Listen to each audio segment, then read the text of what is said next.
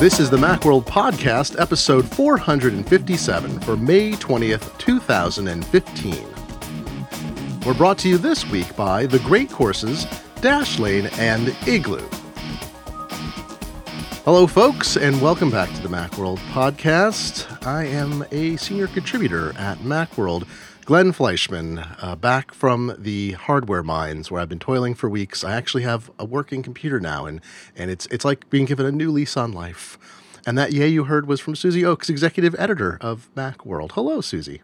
Hi, Glenn. Welcome back. Oh, my gosh. It's like being on a horrible, the worst vacation ever. Yeah. Worst working vacation ever. I'm now at 100% speed. Joining us this week also are Caitlin McGarry, staff writer at Macworld. Hello, Caitlin. Hello. And Roman Loyola, senior editor at Macworld, the once and future Roman Loyola. Welcome back. Howdy. Great to have you. This is exciting.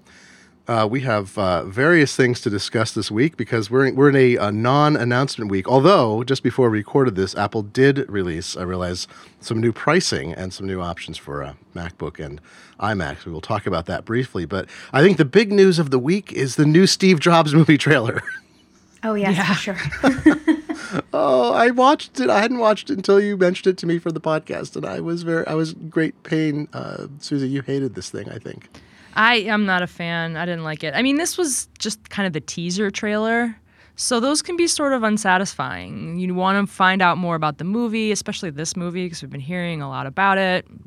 Many of us may be sick of it, not speaking from experience or anything. But so, yeah, it's our first glimpse of Michael Fassbender. I almost called him Steve Fassbender, so he's becoming Steve Jobs. So our first glimpse of Michael Fassbender as Steve Jobs, but that's really all that you get, is you get a little glimpse and some snippets, and it's really just a teaser. But I wasn't a fan. I don't know. What'd you guys think? It seemed a lot like the Social Network trailers that came out before that movie, and I didn't expect much of the Social Network and was surprised at how good it was. So I think that the Steve Jobs movie will probably be better than the other Steve Jobs movies, although I'm not sure that that's saying a whole lot, but we'll see. Correct. This is the third Steve Jobs movie. One was Ashton Kutcher's Steve Jobs movie in 2003. Then we had the Funny or Die, which was sort of a movie. It was a movie, but it was... I haven't even watched that one yet. Well, I don't know that... I think that... Dan Morin and Lex Friedman, I think they took the hit for the team for Macworld maybe 2 years ago when that came out. I forgot when that came out. And they watched it and reviewed it, and I think it was really unwatchable. Yeah, I think it was 2000. Oh, yeah, they were trying to steal a little bit of the Kutcher theme. It was made very quickly, and it had Justin Long playing Steve Jobs. Oh, yeah. It was a little bit like a parody. I watched some of it. So we have two movies, and now we have the third.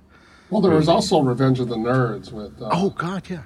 What's his name from ER? Noah Wiley. Noah Wiley. That was good, though. Pirates of Silicon Valley. Right, he was a good Steve Jobs. That was a good movie, wasn't it? Pirates of Silicon Valley. Revenge of the Nerds is a good movie as well. I thought Pirates of Silicon Valley is when you steal HBO, but yeah, that was a really good one. When Jobs came out, I did a little look for Tech Hive, a little roundup of other tech movies, and did they get the tech industry right or wrong? And it had The Social Network and some other ones. But yeah, the Pirates of Silicon Valley was really funny, and I liked how it wove together the story of Apple with the story of Microsoft, because sometimes Apple people can think that Apple's the only thing in the world, but yeah, other things were going on, and those two companies influenced and antagonized each other a lot in the early days. So it was a really funny movie, and I love how Steve Ballmer kept talking right to the camera. And he was a good Steve. Who is Steve Ballmer in that? He was great. The guy who voices Bender.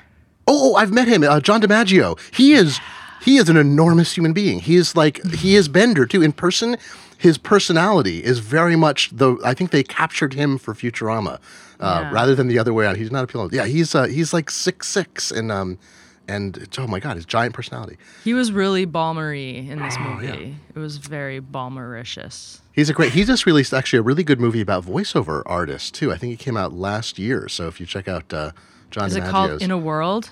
In a World. No, that's a different voiceover movie. That was like a rom-com kind of voiceover movie. Yeah, this is like a documentary about cool. About voices, which is timely because Harry Shearer is reportedly not returning to Simpsons for the last couple seasons. So can we not talk about that? Oh, all right.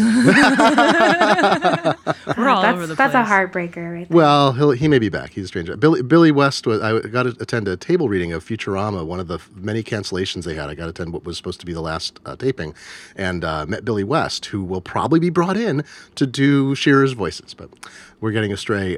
So we talked about Becoming Steve Jobs, the biography that came out not long ago, that the company and many people sort of signed off on as being a more accurate portrayal. It just seems like everybody wants to tell us what Steve Jobs is like, and I wonder if it's because he's sort of, he's gone, we'll never know precisely, and he's sort of so unknowable. He was so cryptic in so many ways and private that maybe there's this idea like, all right, he made this giant company. Everything he did was iconic, and yet nobody ultimately understands who the heck he is, except maybe some of his closest friends and family. Yeah, and he's got such a Hollywood-friendly story, the whole, he got kicked out of Apple, and then he went to Next, and then he, saved Pixar, and then he came back to Apple and saved Apple, and it's just it's a very dramatic story more than, I was CEO of a company for a while, and they made some products. And right, then he dies. Dying is actually, sadly, very good for us. I think this is like the love story, except for a computer company. Being Steve Jobs means never having to say you're sorry.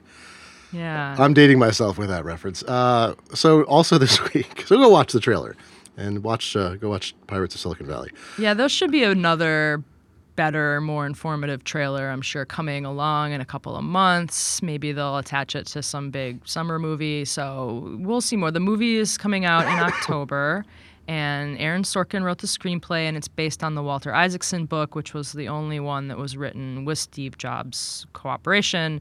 So it should have some good stuff in it. I think it'll probably be better than the Ashton Kutcher movie. So it may have a lot of walking and talking, because that's what Aaron Sorkin likes to do. He loves the walk and talk. Walk and talk. People talking at the same time, and that's more Robert Altman. Walking down the hallways of one infinite room. It's an infinite. They'll just be walking infinitely down that.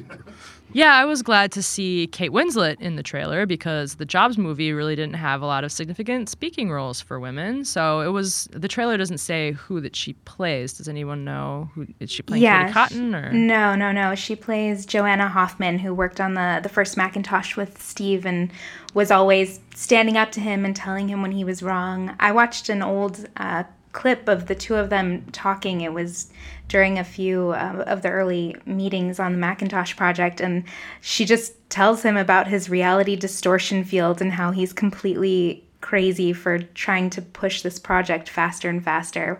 And I'm excited to see Kate Winslet play her, actually. I love her as an actress, and that's great that that's the people that Steve respected most, it sounds like, and that's, I think, a pretty significant and verified thing, are people who gave him crap, They push back and deal with his terrible attitude and manner and would hang up on him, and then and he'd call back and he'd be more polite and so forth.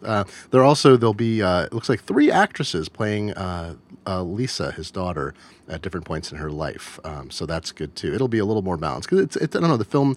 I think some of the biography is not so much, but it's often like the lone genius and it's surrounded by a bunch of male geeks. It's not like that. I think the women involved in the early Mac, they didn't write books. I can't think of one. There's so many books and memoirs and websites run by people, guys in the early days, and I think the women just went on to do other things and didn't have the same nostalgia about the good old days. Hey, so we had some this week. Also, we had some rumors about. We only discuss truly verified rumors, of course, but no, we like to talk about things that swirl to debunk them or to see whether we think this is something that's going to become true about both the Watch and Apple TV updates. What's going on? What's the buzz? Well, the Watch software was updated today to Watch OS 1.0.1. That is not a rumor. That's verified. Yes, that's verified. And the rumors were that maybe they were working on a Find My Watch kind of thing where it doesn't have GPS, but it could at least tell you where it lost Bluetooth connection with your phone, or your watch could buzz you if you're leaving your phone behind. Say you have a phone and you're going to a bar and there's people from Gizmodo there. Anyway, but and then the other rumor about watch updates was that they would let third parties put complications on your watch face, which isn't the same as having third party watch faces, which would be kind of cool too. But I don't know, you could have like a little Uber thing on your watch face that would flash when your Uber was coming or something like that. So those aren't part of the update that came out today. So if they were going to do something more significant, that sounds like a 1.1 kind of thing, and maybe we'll hear about it at WWC. And then the Apple TV rumor is that they're working on a streaming service that will have different, channels like Sling TV's doing, like HBO Now is kind of doing, and you'll subscribe and get a lot of content to your Apple TV, hopefully to your other Apple devices as well. That surfaced before, though. Is this this is kind of like a more concrete, because there was sort of, the Wall Street Journal, I think, had reported on it a few weeks ago, and this is more concrete. Is there more details coming out? Yeah, what do you remember, Caitlin? You covered this yesterday, I think. Yeah, I think the big thing, or the biggest thing, was Siri integration, which obviously everybody is clamoring for. Just some more details on that live streaming service. But it's not clear if they'll actually be able to nail that down in time for WWDC. It seems like maybe they'll announce it and then try to get more people on board. But I'm not really sure what they'll be able to come up with in time. That's just 3 weeks away now, isn't it? So yeah, June it's really 8th. short. Yeah, so that's, although they push stuff at the end, then sometimes they just, if it's not ready, you don't hear about it at the event, and then, in July or August, they'll come out with some special thing. Yeah, and they like to wait till things are done before they talk about them, but they can kind of tease things too. Like when they launched Apple Pay, it had, this many banks and these many cards, and then once the other banks and card issuers saw who was involved and, what kind of early results they were getting, they were like, yeah, us too, let's get in on that. So that could be, something that happens with the TV service too, but I think that's something you're asking consumers to pay for. So it really does have to be great at the beginning if you're going to sell people on it. I want to highlight the watch, the maybe Find My Watch support in the future. Is Susie, you had me write something about this because there was all this Apple Watch easy to steal headlines, and I noticed some of those change because they're not easy to steal. They're easy to erase if you have stolen them. They're easy to fence maybe. But I thought that was kind of a funny little, we went through this thing where it was, is this a feature or a bug? And there's a support page at Apple that explains exactly how to erase your phone if you forgot your passcode. The date was a couple days before I think the news broke, in quotes. But they absolutely need to do more, and I expect they will. It's sort of silly that you can't lock your watch in some way against being erased, but I understand also with the new device, they don't want to put friction in. And there just aren't that many of these out there in terms of all the watches and what people are looking for. I don't think thieves are targeting Apple Watches yet. They would if this continues, and there's no way to have an activation lock thing on them. It's also much harder to steal a watch than it is a phone. I mean, your phone can slip out of your pocket, or, if you're wearing a big coat, you might not feel someone reach in and take it. But this thing, you have to undo the clasp. I mean, someone would have to hold my arm down to get it off my wrist. So I'm not really concerned about it. And I live in New York. I take the subway. So I think if anything were going to happen to me, it would happen here. So I'm picturing thieves handing you the gun. Here, hold my gun while I need 2 hands. I need to undo your clasp. Yeah, I'm not too concerned about it. I think that's the thing. I think it's a little overwrought now, but in a year, the Android Wear watches don't have that, and regular watches don't have that. So it's not that Apple really dropped the ball. People are expecting Apple to have something that no other watch has. So yeah, I think they'll get there, and they'll add something, some kind of tethering thing where it lets your phone could let you know if your watch was gone, or let you know where your watch was last seen by the phone. That would be helpful, I guess. I'm more likely to leave my phone behind since it's not strapped to my arm. So if my watch could say hey, you're not at home and I just lost Bluetooth connection with your watch, I'd like to be able to geofence that so it doesn't annoy me when I'm at work or when I'm at home. And I'm yeah, I know, I'm at work. I'm going down to another floor. I'm leaving my phone behind. This would be great. I was thinking that was the thing. That's losing your phone is much worse than right. If you've got your watch, why doesn't your watch buzz and say you're now out of range of, or it can measure Bluetooth, it knows it drops down in terms of signal strength. So it knows how far you are or how much intervening. You could set a couple And there's other website. products like little Bluetooth tracking things that are on the market now where, yeah, like they don't have GPS in them, so they can't tell you exactly where your thing is, but they can tell you like where they last saw it. And, that can help you retrace your steps. And if someone hasn't, then picked it up and walked off with it further, it might still be where you left it. So that would be a nice thing for the Apple Watch to do. I use the Find My Phone thing on the Apple Watch constantly. It has to still be connected, but if I'm at home, I'm always just putting my phone down and walking away, and then I'm like, oh crap, where did I leave my phone? And if I can't find it, I have to get my husband to call it so it'll make noise.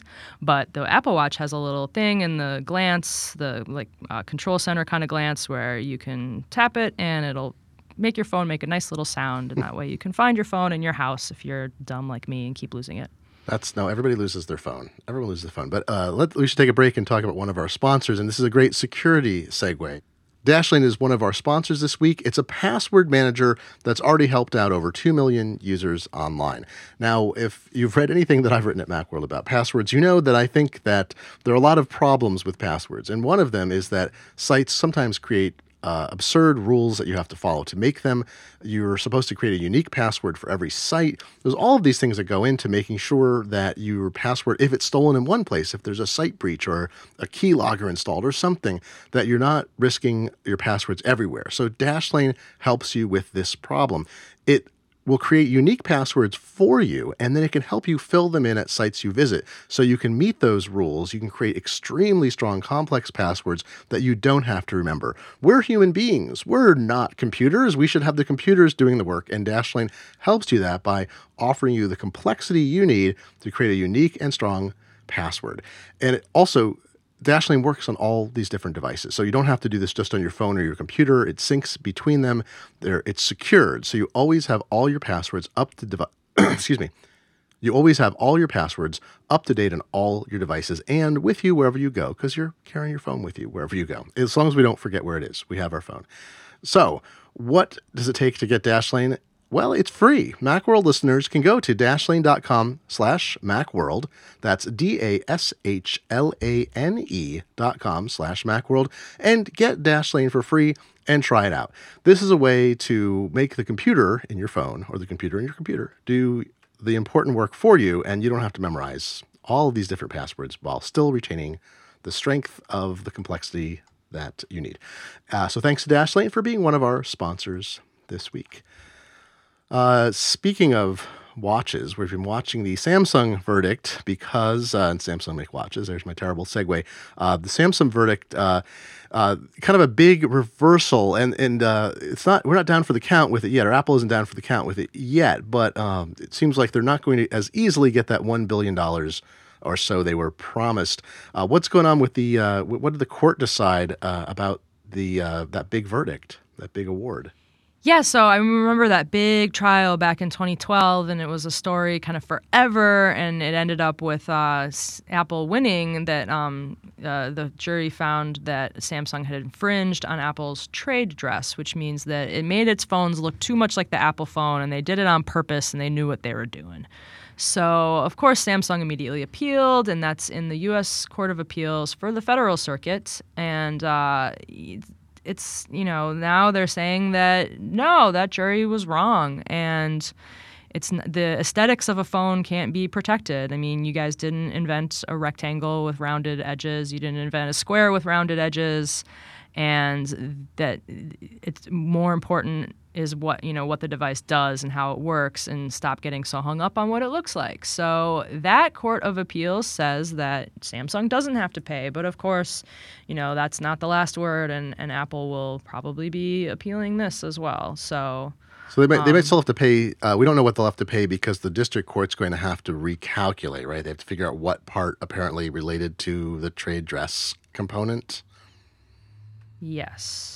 It's a funny thing, that trial went on. It's, I feel like this is the last remnant of Steve Jobs' peak at other companies. Like Apple put a lot of time and money into this for something where, they got, they won, they got the moral victory, I guess. But boy, it just doesn't seem, this has been dragging on and it's consumed a lot of resources. I don't think Apple's launched any similar lawsuits of this scale since Jobs passed, if I recall correctly. I think this was like the last big one, and Cook talked, I think, a bit more about moving on. Maybe sure they still sue smaller companies, other kinds of things they go through. But I don't think we've seen anything like this since the Samsung suit. It just doesn't really matter anymore. I mean, Samsung phones are still going to be sold everywhere. They're not going to be able to stop that from happening. At this point, it just seems like a moral win or loss in any case. So I don't know. I don't know if anyone at Apple actually cares about this anymore. They probably do, but it's not gonna affect anything. So I don't know if they should. Yeah, even the $1 billion is like, it's the profit they made in 3 weeks or something like that, or even Right. less That at would this be point. damaging maybe to Samsung, but drop in the Apple bucket. I think Samsung's being attacked more by the fact that the commoditization of the market that they're in and other issues. So they already got their own issues without this. So I think the majority, not all, but I think the majority or vast majority of cars sold now have some kind of car integration. They either have USB port or Bluetooth or both built in, even on relatively inexpensive base models. So my wife and I just got a 2012 Honda Fit, the car apparently that most Macintosh owners drive, to judge by Twitter response to us buying it. And we didn't think it had anything built in, and we bought it from our auto shop that we've been going to for 20 years that we love. We're the first car they've sold. They just became a dealership for used cars, and they're wonderful, but they weren't totally familiar with the model. They got it for us, and I'm just driving it for a day, and I'm like, oh, it does have USB. They hid the adapter in some second glove box thing. So we're thinking, I ordered a kit from Crutchfield. We'll get them to upgrade. Oh, no, it's got USB. It's just over on the side. So Caitlin, you get exempt from this discussion at the moment because I realize you do not own a car living in New York right now. But Thank you. Roman and Susie, have you had to deal with odd auto integration issues in your vehicles? I bought a new car a year and a half ago, and the car I bought comes with Microsoft Sync. Ooh. And it sucks. So it's not just odd integration, it's bad integration. Stink. It works, but you have these weird interface things where you have to navigate out to get back into a menu, and it's not good. But it works. And my car has Bluetooth and USB, and it works fine. And I can connect my iPhone to it easily. But yeah, the sync is not good. And maybe, I know there are different iterations of sync, so I think I have the entry level kind of not really Sync Pro, I don't know what it's called. It's not the good sync, I guess. But yeah, it's not that good. My wife bought a Prius. She also bought a car about a year and a half ago. But she doesn't have sync in it. She bought a Prius. It's a Toyota, so it doesn't have that, and but it works pretty seamlessly for her too. And her car also has Bluetooth. The weird thing was exactly this morning. So in San Francisco, a lot of times people have to park tandemly in their garages, so not side by side. But so the problem is if your car is parked in the back, you have to shuffle cars around. It happens a lot in San Francisco. So I had to move my wife's car in order to in order to get to my car, and she was having an early morning meeting, teleconferencing on her phone, but she was upstairs in the house. So I start the car, and the car automatically connects to her phone, and I'm sitting in on her meeting as I'm driving the car out, and I'm trying not to say anything because it'll pick me up, and I'm hoping I don't hear anything that I shouldn't hear. So it was kind of a weird What if the meeting was what to buy you for your birthday or something? This meeting has been convened for Roman's surprise party. Meeting ever. I've got one of these, these adapters that you can get that plug into your car diagnostic port. Automatic is the, Automatic is that something. sounds cool. I wanted to try that. We'll talk about them on a future episode. I've been working, I've got one of their early ones in beta testing to write a review, was it 2 years ago? So I have a huge amount of data, and I've watched their app update. They just announced before we started this podcast that they're releasing an ecosystem of apps, and I couldn't figure what they meant initially. But what's great is because of integration in iOS now, and this has I think been available before in Android, there are now third-party apps that are standalone apps that work with they integrate through the automatic app to talk to your car. So the automatic thing, it's a little, we'll talk about it more in a future episode, but it's just a little doohickey with Bluetooth, and a new version they're shipping now is GPS and Bluetooth for more accurate testing. You plug it into a port that's in every car made since I think 96 in America, the ODB OBD2 port, I think it's called, and it connects via Bluetooth. Well, I've had the same experience, Roman, where I'm inside and my phone kind of gives me this bleedle or whatever. I look at it, it's because my wife has started the car outside and we're within Bluetooth range, and then she drives off and it bleedles that like it's lost the signal. I'm like, oh, this is the unintentional Bluetooth acquisition side effect problem. Does it tell you your car is being stolen? It's like, there goes your car, man. You can get those. Go get it. Our car Your was watch stolen. is in the car. We had the last car in our street without automatic ignition disabling technology. We just upgraded that car. So that's the car, but our car was stolen. The previously stolen car in our block was the one that was 2 years older than our car. Anyway, when the car was stolen, it actually was used for someone to shoot up and recovered, and with needles and so forth. Delightful. And but I found they pulled all this stuff out from underneath the dashboard. And the deal is, they thought there might be a GPS tracker, and automatic is only Bluetooth. It does not have a cell connection, and even the new version doesn't. But they pulled out like a fuse and some other stuff. So it must be really typical now that cars have. And I know you can get these things that are like, they use GPRS, the old 2G technology. It's early digital GSM technology. It's very inexpensive. So you can get devices that do really low data stream. So I'm guessing this is much more common now than it used to be, given that thieves immediately pulled everything out that they could. Susie, do you have a Bluetooth or USB car story, or does it all work perfectly for you because you're blessed? Oh, no. My car is, so I drive a 2006 Subaru, and I love it like a person, but it's not super techy. We put an aftermarket stereo in it because the Subaru just factory stereo is really bad. And the guy told us, like, we have the total base model. We didn't upgrade anything. And he's like, you're going to love everything except the stereo. Just get a new stereo immediately. So we did. And it has an aux-in jack, so we can connect our iPhones to that, but it's in the back. So we had to have a guy install it, and he, drilled a hole in the dash so they could thread this iPhone cable, but it's a 30-pin cable, and now we're both using Lightning iPhones, and it just stopped working again. So I'm gonna go ahead and get Pioneer has been kind enough to send me a couple of different CarPlay stereos, so I'm gonna get one of those installed with like the microphone and the Lightning cable and the whole nine, and finally be able to listen to my iPhone in the car again, because right now I'm listening to the FM radio and it's just not the same experience. We're the same person as maybe previously been established. Sorry, we have a 2005 Subaru. Same thing. They said don't use so we have a pre-everything. It only has a USB plug in it, but it has no good integration. I want to get one that has a USB plug on the front, because the thing is, the cables that they install, they charge me a ridiculous amount for this cable, and then it's not a high quality cable, and it starts to kind of go after a while. I've had it replaced twice already I've had the car for many years, so I've had this cable replaced twice already. But it costs like $150 or something, or $70, $80. Yeah. Yeah, because and part of it is labor, because they have to take it out of the dash and hook it into the back and stuff. So, but I just want one, now all the aftermarket stereos you get, they just have a USB port on the front, and that's all you need. So, yeah, this is unsolicited recommendation for Crutchfield, I should say. They are not a sponsor of this podcast. I don't think they ever have been.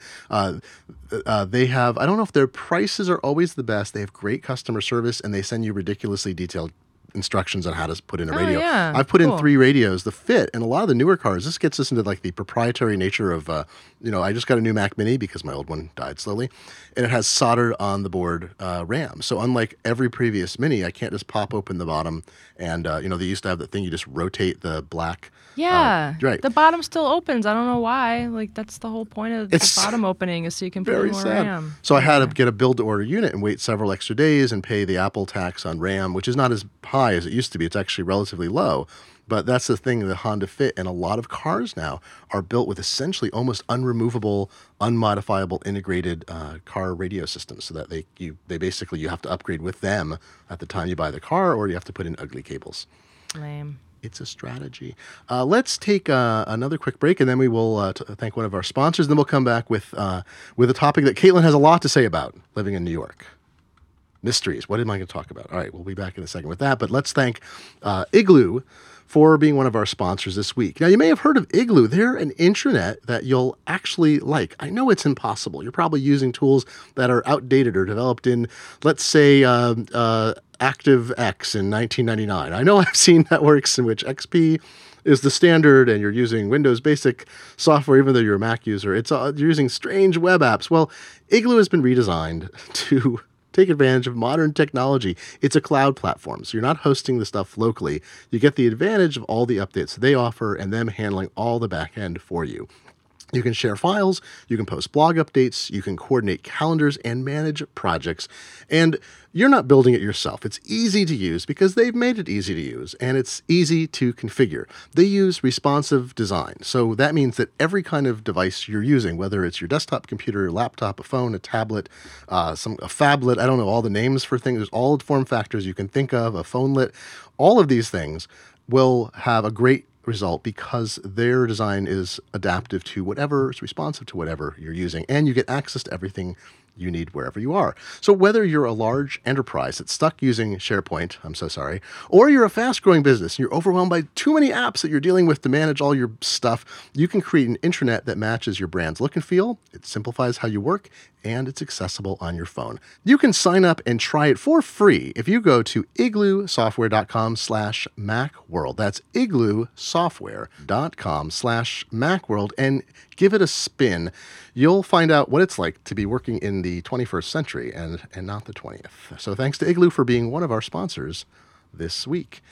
So Caitlin, this topic is, it's not designed entirely for you, but I think you will take advantage of it. This is about the shut-in culture. And I'm not accusing you of being a shut-in. I know you get out of the house all the time. I do.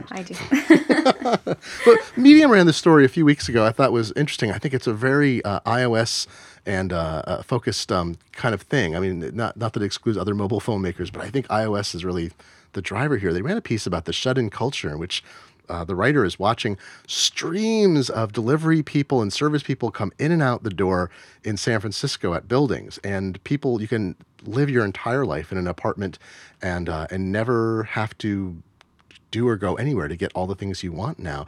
I live in Seattle. We're not quite there yet. And I live in a house in a residential neighborhood that's, we're not too far out from the city. We're in the city proper, but I don't have a sense of this as much, even though I use some of these services. Caitlin, what is it like when everything is at your fingertips? Is it, is it challenging? I think it's just that everything in New York and San Francisco specifically is so close together. So, if you want food, but you don't want to walk to get it because no one here drives, then, someone will bike it over to you. I mean, these delivery people don't have cars either. They're just walking or biking things to you. So, it's definitely really convenient, but I try to limit myself because it can get way out of control. So I only order in maybe once a week. And I just like to get out and see my neighborhood and walk around. But if you hate going outside, then sure, you can live your life completely without seeing anybody else. So I understand there's a key advantage, whether you're in San Francisco or New York or some other, and possibly even Seattle, that let's say you need something from IKEA. And my understanding is there are more IKEAs closer to people than ever before, but you can hire somebody, right? Like this, I'm going to sound like the country mouse, and you all are the city mice because Seattle it still has a Don't pretty. say city mice to me. City cockroaches. Sorry, city. It's a real thing. That's how much of a country mouse I am that I say that. You're the sophisticates and I'm the rube up here in Seattle. And even though we're making a lot of the technology y'all are using. But yeah, so how much of that is useful and how much do you or people do that? Like where you're like, I need a table from IKEA, I'll use TaskRabbit or IKEA Deliver Robot or whatever. How useful is that kind of thing? I never use those services, to be honest. Like I would rather just go get something myself, pick it out, look around. But if you're really wealthy and busy, that's great for you, I guess. I guess I'm not that wealthy or that busy to farm out my tasks to people, but I guess it's convenient if you really need it. It's trading money for time, really. So, I mean, like really wealthy people have always outsourced, all these little jobs. They don't run their own errands. They don't buy their own groceries. Like that's just, that was never their thing. They've had employees that do that. And now it's like, middle class people who just have too much to do and not enough time can say, what would I really like to be doing today? It's not laundry. It's not making an IKEA run. Because, I mean, it's really hard to get in and out of there in any kind of like decent amount of time. So, yeah, you would just throw some money at the problem and outsource it via an app. And the reason apps are so attractive is that you don't have to like call someone up and admit that, like you're wussing out of going to IKEA for yourself. You just kind of like, tap it into your phone. Your phone's not going to judge you. And then someone comes and brings it. And it's funny when you actually see the person, you're like, oh, hi. Yeah, that was me. You just did my laundry. Hi. Thank you. What was the controversy? You do get the shame moment, but you get it after your laundry's been washed for you. What's the service in San Francisco? I think San Francisco Weekly just ran a piece about that.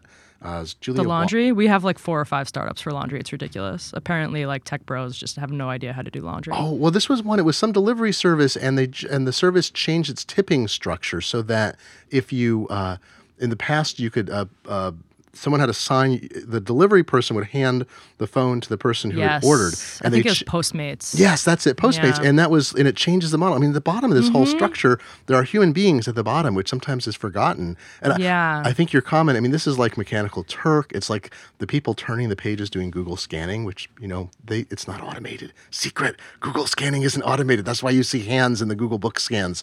There are people. It's made of people. But I wonder, I think all of us are in that in the socioeconomic realm in which we're not the highfalutin types who are living high on the hog, but we're working in professional careers, but we all sort of know what it's like. I was a Kelly girl once, and then they called them Kelly girls. I did temp work in an office, and Susie, I think you have.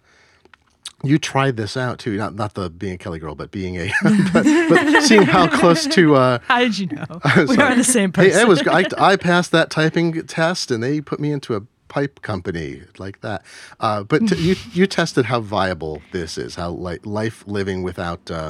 With what you had. How'd that go for you? Oh, yeah. Well, I we've already established that I'm a moron and I forget my wallet a lot. So I'll be out in San Francisco and then realize like, oh, I don't have my wallet. Suddenly I can't pay for things in a traditional way.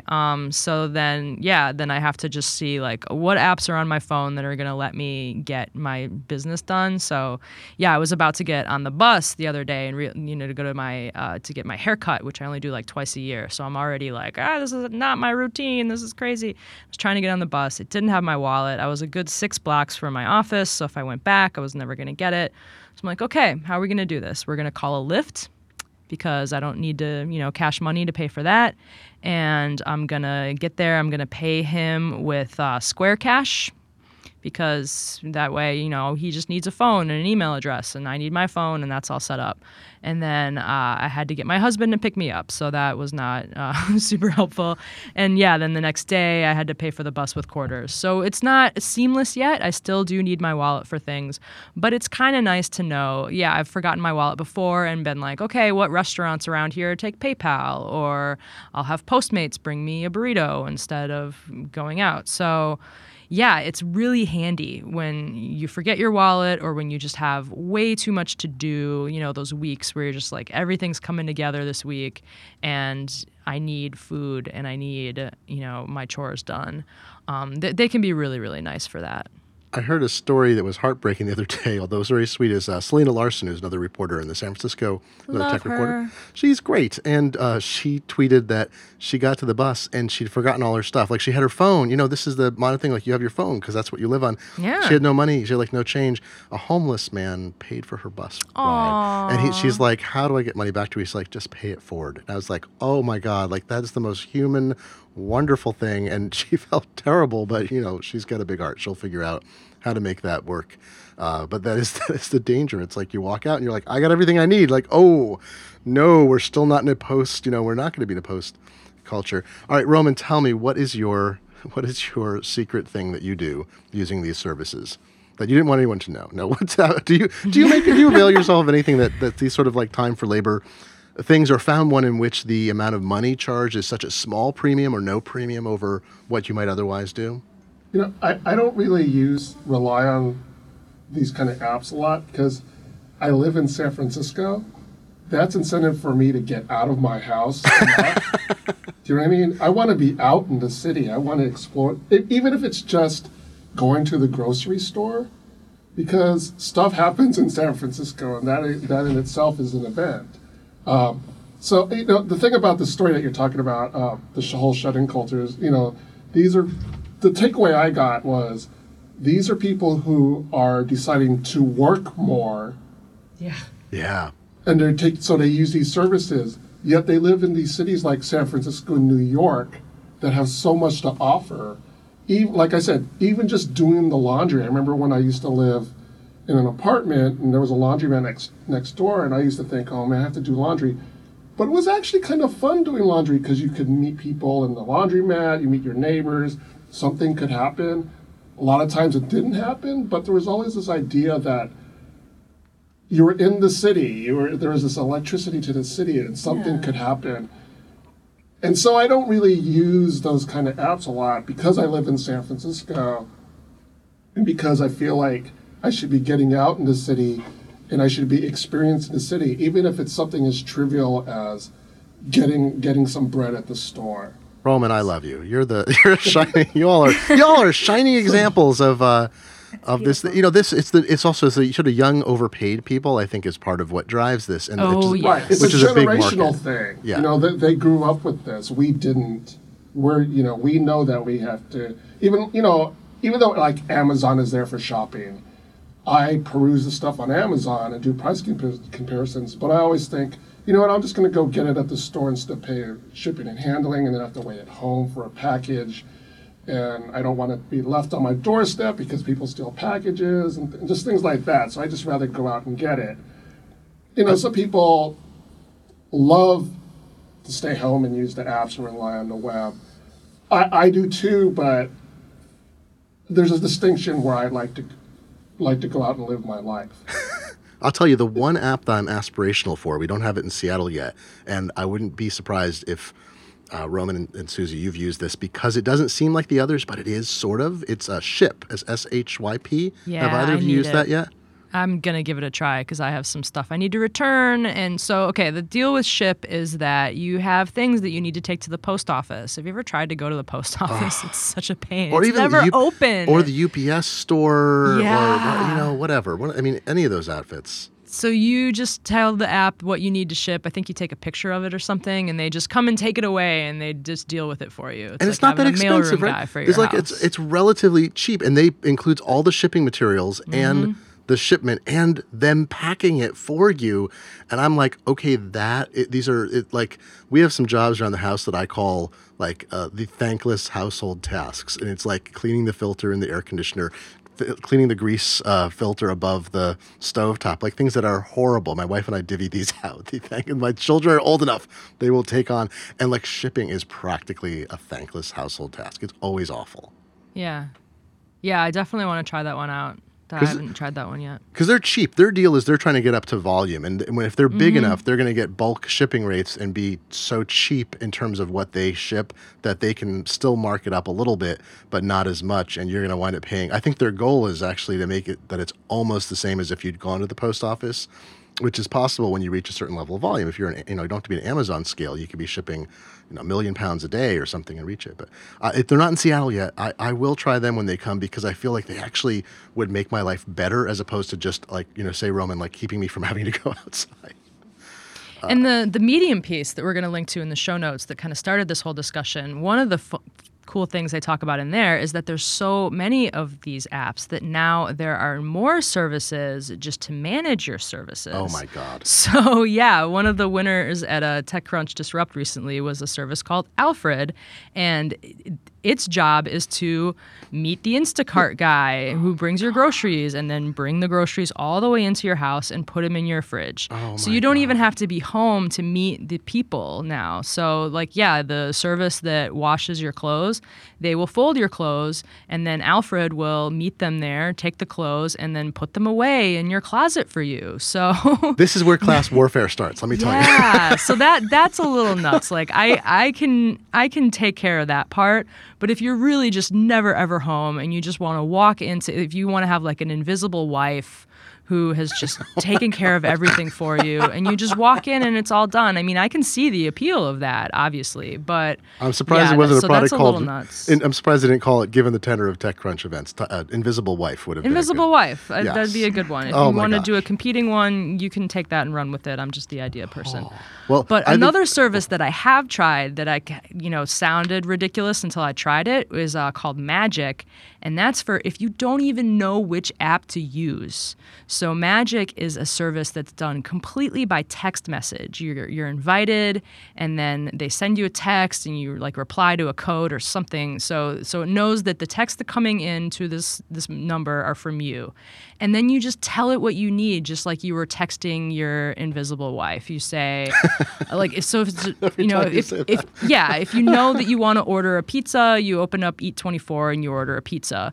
But if you're like, I want to order from a specific pizza place, and I'm not even sure if any of these apps have that pizza place in it, I don't know when the pizza place is open, I have no information, but I know I have to get like this pizza from this place. You text Magic, and they just take care of it all for you. They do the research, they figure out the best option, they get back to you, they're like, okay, here's what you need to know to make the decision, it's going to cost this much, do you want me to do it? And you're like, sure, and they just take care of it.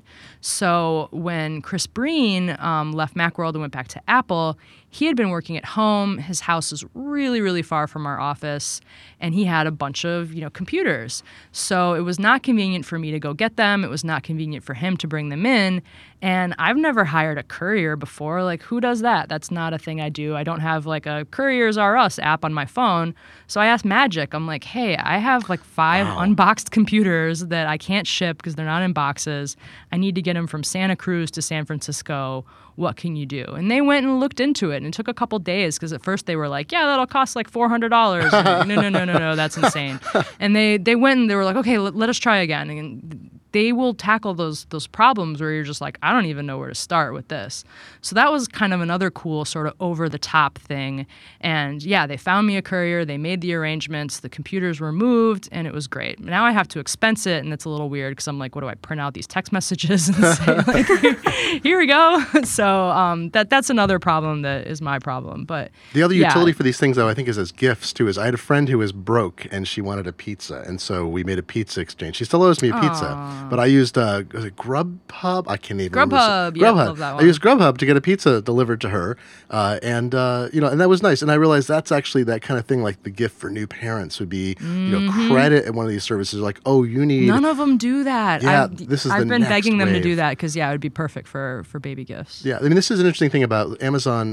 The one-click option there is, not one-click, but one-click plus Amazon Prime.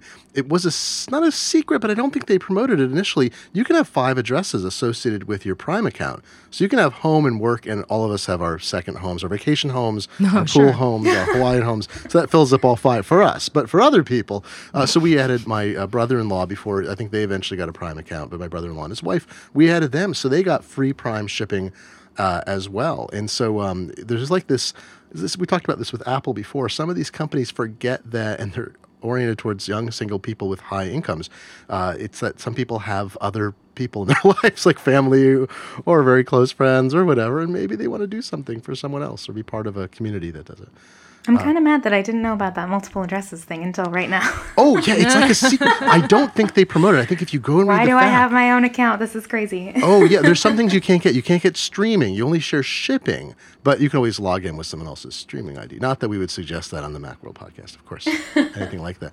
Well, if you're a shut-in, you know how to find us because you can just come to macworld.com, and then you never have to leave your house to read. And, Apple will bring things to your door through UPS and FedEx and so forth. Just remember to sign for it if you're not going to be there. But you are a shut-in, so you'll always be there to receive it. But here's another great thing. Not for shut-ins, sorry. For people who like to spend time learning about new things. A homebody. A homebody. I'm a a homebody. I'm quite a homebody. I just myself. Really like my house. My house is great. So our last sponsor this week is the Great Great Sorceress. Our last sponsor this week is the Great Courses, which Susie will be delighted to tell you about. Yeah, so when you're staying at home and you're waiting for your Instacart and your Postmates and your Magic, you can learn stuff and expand your brain. And the Great Courses is a wonderful way to do that. They have college-level lectures on a ton of different topics. They've been at this for 25 years, so the number of courses is both large and varied. They have a special landing page just for Macworld podcast listeners, and that's thegreatcourses.com/Macworld. And on there, you will find a special selection of courses that were handpicked to get you started with the Great Courses, and they're at hugely discounted prices of up to 80% off. So I'm looking at that, and they've sent me Understanding Investments. You've heard me talk about that on the last several podcasts. They just sent me a new one called Fundamentals of Photography. So this is like a hands-on thing. I can finally learn how to use the DSLR that we all share here at work, since I can take it home and really get into it, and that way my pictures will be a lot better.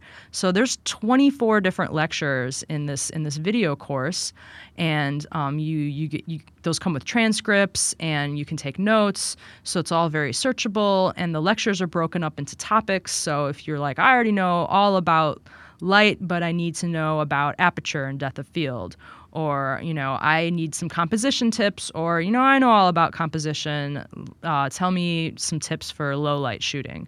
So I'm really excited to dig into the photography class. There's also a special breakout lesson if you have some photography skills already, but you just want to take it to the next level. There's a whole course on the art of travel photography, so it will give you lots and lots of intelligence about taking landscape shots and just really making your travel photos stand out, so they'll be better than all those 30-cent postcards. There's courses about writing, about storytelling. There's a cooking course called the Everyday Gourmet that looks really, really interesting. It's taught by a Culinary Institute of America instructor. So these people know what they're talking about. Mental math is kind of cool if you've always been jealous of the people who can add up numbers in their heads and stuff, and just do all these quick calculations, and you're like, what? Do you have a computer in your brain? It can tell you how to get to that point. So these courses are really interesting, and the quality is great. So I really think you should go check them out. It's at thegreatcourses.com/Macworld, up to 80% off for a limited time. And we'd like to thank the Great Courses for sponsoring the podcast. Well, that brings us to the end of this week's podcast. We've talked about a lot. We recommend, obviously, after listening to this, that you go and watch the Steve Jobs trailer, get angry about it, and then leave your house for a while, because it'll make you want to walk in the streets in rage. But I want to thank this week's participants in the show. Roman Loyola, thank you very much. You're welcome. Caitlin McGarry, thank you.